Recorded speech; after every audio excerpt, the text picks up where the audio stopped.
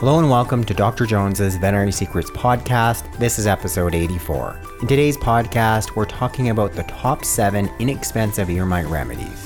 The new steps you can take for treating your dog or cat's abscess at home. What is a poultice and how you can use it to relieve inflammation.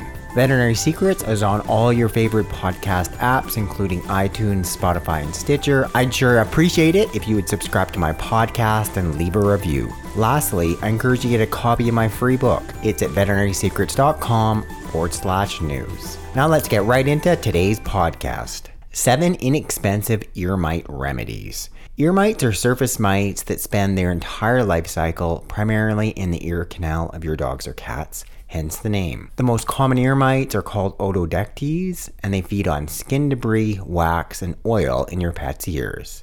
Ear mites are highly contagious, and although they are generally found in the ears, they sometimes wander out onto other parts of the body, causing more irritation. These pesky parasites are usually not life-threatening, but they can cause severe itchiness, discomfort, and on severe cases, ear infection and hematoma on the ear flaps. The other big point is that they are not infectious to people, so their entire life cycle is on your dog, on your cat, within their ears. You cannot get ear mites. What are the symptoms of ear mites? The ear mite, although it's microscopic in size, the infestation can be easily recognized through your pet's behavior and appearance. The most common symptoms are head shaking, scratching, hair loss at the base of the ear, skin irritation and inflammation, and the single big point, you get this excessive amount of this really thick black debris, and that's really typical of ear mites. So what are some of your treatment options? Well, with the home remedies for ear mites, it takes approximately 21 days for ear mites to develop from egg to a mature adult. They can live for about 2 months inside your pet's ears while they continually reproduce. To effectively eradicate ear mites, treatment must cover the entire life cycle. Treatment should therefore be followed for 3 weeks.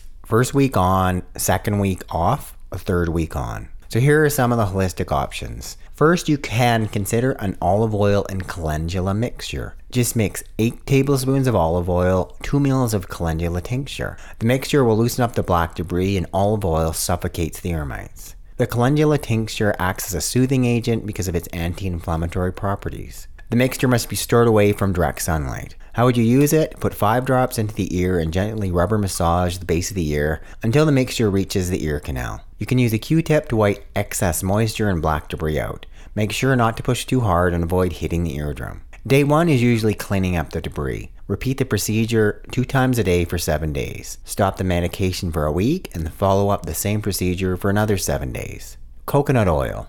Coconut oil is a wonderful oil to have on hand because of its nutritional and medicinal benefits we can get from it, as can our dogs and cats. It has antiviral and antibacterial properties that could address the ear infection caused by the ear mites. Its consistency can also help smother the adult mites. How would you use it? Warm up the coconut oil to liquefy it and follow the same steps as the olive oil and calendula oil mixture. Repeat that procedure 2 times a day for 7 days. Stop the medication for a week and then follow up the same procedure for another 7 days. Diatomaceous earth. Diatomaceous earth is a naturally occurring talc-like powder from fossilized remains of marine phytoplankton.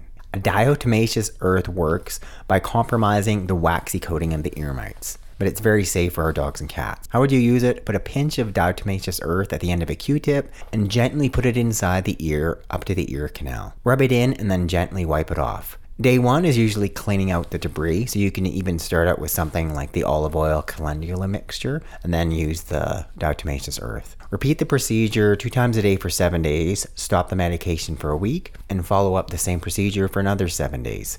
Baby oil. I had many clients in the past use baby oil. Once again, that's effective. We're just really smothering the mites. It's something most of us have at home, and it can be used to treat ear mites. There is baby oil that also contains vitamin E, mineral oil. It's a really good option for cleaning, breaking down the debris, especially when you're initially trying to clean those ears. So first, you just put 2 to 3 drops of the baby oil into the ear canal in both ears, gently rub and massage the base of the ear, then clean it with a Q-tip. Make sure you don't push in too hard, avoid hitting the eardrum. Day 1 is usually cleaning out the debris. Repeat the procedure twice a day for 7 days. Stop this medication for a week and then follow up the same procedure for another 7 days. Another option is MCT oil. So it's primarily derived from coconut oil and it has been known to be helpful in increasing energy, and really important for brain health. We're also starting to use it for seizures in our animals. Being in an oil form, its consistency can also help suffocate the adult ear mites, and then so it's a little bit easier to apply than just coconut oil. It's all already in this liquefied form. How would you use it?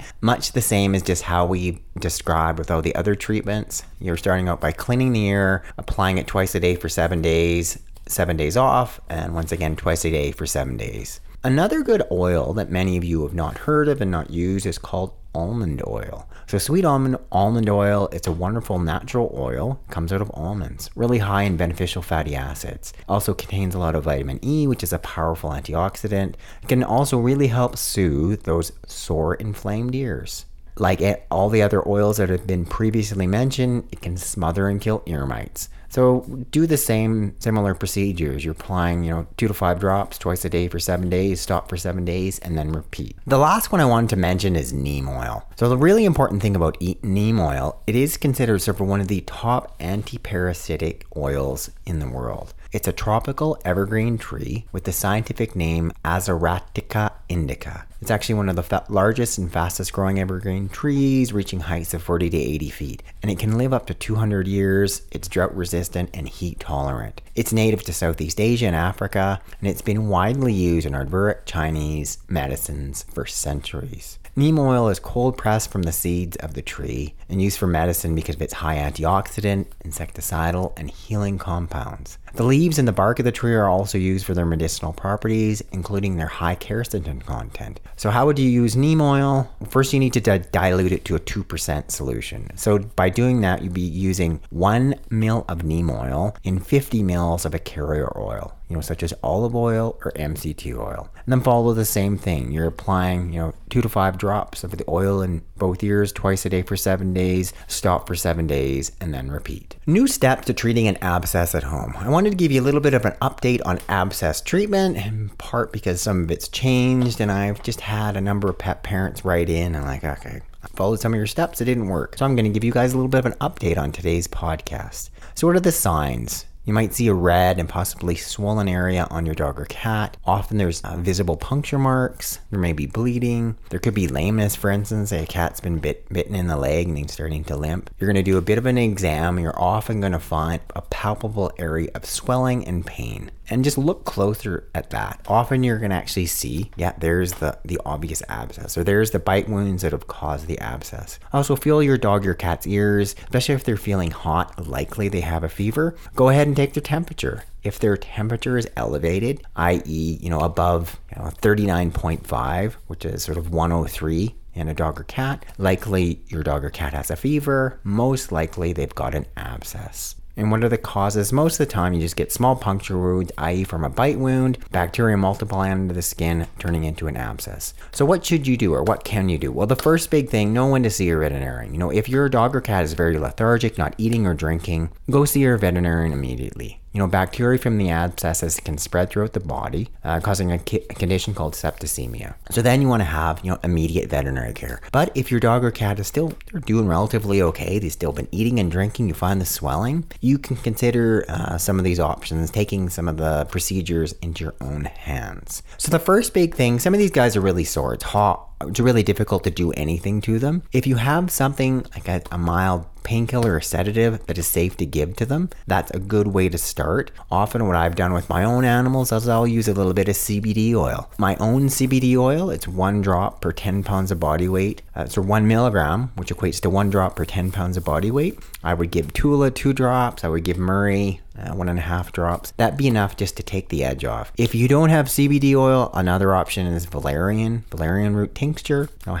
ml per 20 pounds. Or another option is a homeopathic flower remedy called Bach Rescue Remedy. There you're giving sort of 3 to 5 drops. Just give them something to take the edge off. You can do a better exam. Step 2, you're going to examine this really well. Right? And you're going to take your pet's temperature. Has he got a fever? 100% you've determined. Clearly there's an abscess. Okay, so now we've got an abscess. Step 3, let's clip and clean this area. Right? So you need to have either clippers or blunt edge scissors, enough just to remove as much hair as possible. And then I want you to get an antiseptic flush, and cleaner. An easy thing you're all going to have on hand is concentrated black tea. So just make a really strong cup of concentrated black tea. Plain old red rose tea is just fine. Really strong. Just let it cool down enough so it's comfortable to touch. Either have a piece of 4x4 gauze, a little piece of gauze. If all you have is a cloth, so be it. And you want to clean that area really, really well, right? And then you can have a much better look. If it is open, so the abscess has already opened up and it started to drain, then you need to be really flushing it, right? Where you're going to actually get a syringe. But if it is not open, it needs to be opened up. So one option then, so you've just got this swelling, it hasn't opened up to drain yet, you can just try it with a hot compress. It just means you're getting yourself a really hot cloth and you're putting that right on top of that abscess area, holding that for 5 to 10 minutes while it cools down. Do that for 2 or 3 times throughout the hour. See if that's enough to loosen it up and have it open up. If it doesn't open up, it needs to be opened up and drained. If you're not comfortable, opening up your dog or cat's abscess at home, then you need to be going to visit your veterinarian and having them lance it, perform surgery. But this is what I would do at home. Next thing I would do is I would apply a surface topical anesthetic. There's one called xylocaine that you can just pick up at any pharmacy, right? So it's got topical anesthetic in it in a cream form. I'd rub that on the surface of the skin. I would get myself a small number 15 scalpel blade, also available at my pharmacy. And then I would make a small incision in through that skin so I can open up that abscess. And that's the big principle of treating any abscess. They need to be opened up, flushed, and drained. So once that happens, then I would take my 20cc syringe, which I also picked up from the pharmacy, and I'd be flushing in my black tea mixture 2 to 3 times a day for 5 to 7 days, keeping it open. Like, that is the most important thing. Then number 6, it's nice to give some type of antibacterial. You're not going to have antibiotics on hand. All of us are going to have honey. Honey is a great antibacterial option. As far as honey doses, we're looking about a teaspoon of honey per 10 pounds of body weight. You can be given that daily. And then at the same time, after you've flushed and cleaned that abscess, you can also put the honey on topically. You can drip it right into the wound because it'll work internally by giving it orally, and it'll also work topically. Other options to consider, many other pet parents have tried many things. Colloidal silver, many people claim that's really effective. You can use that topically and orally. There are garlic tablets, also called allicin. Another good option. I've had many people use those.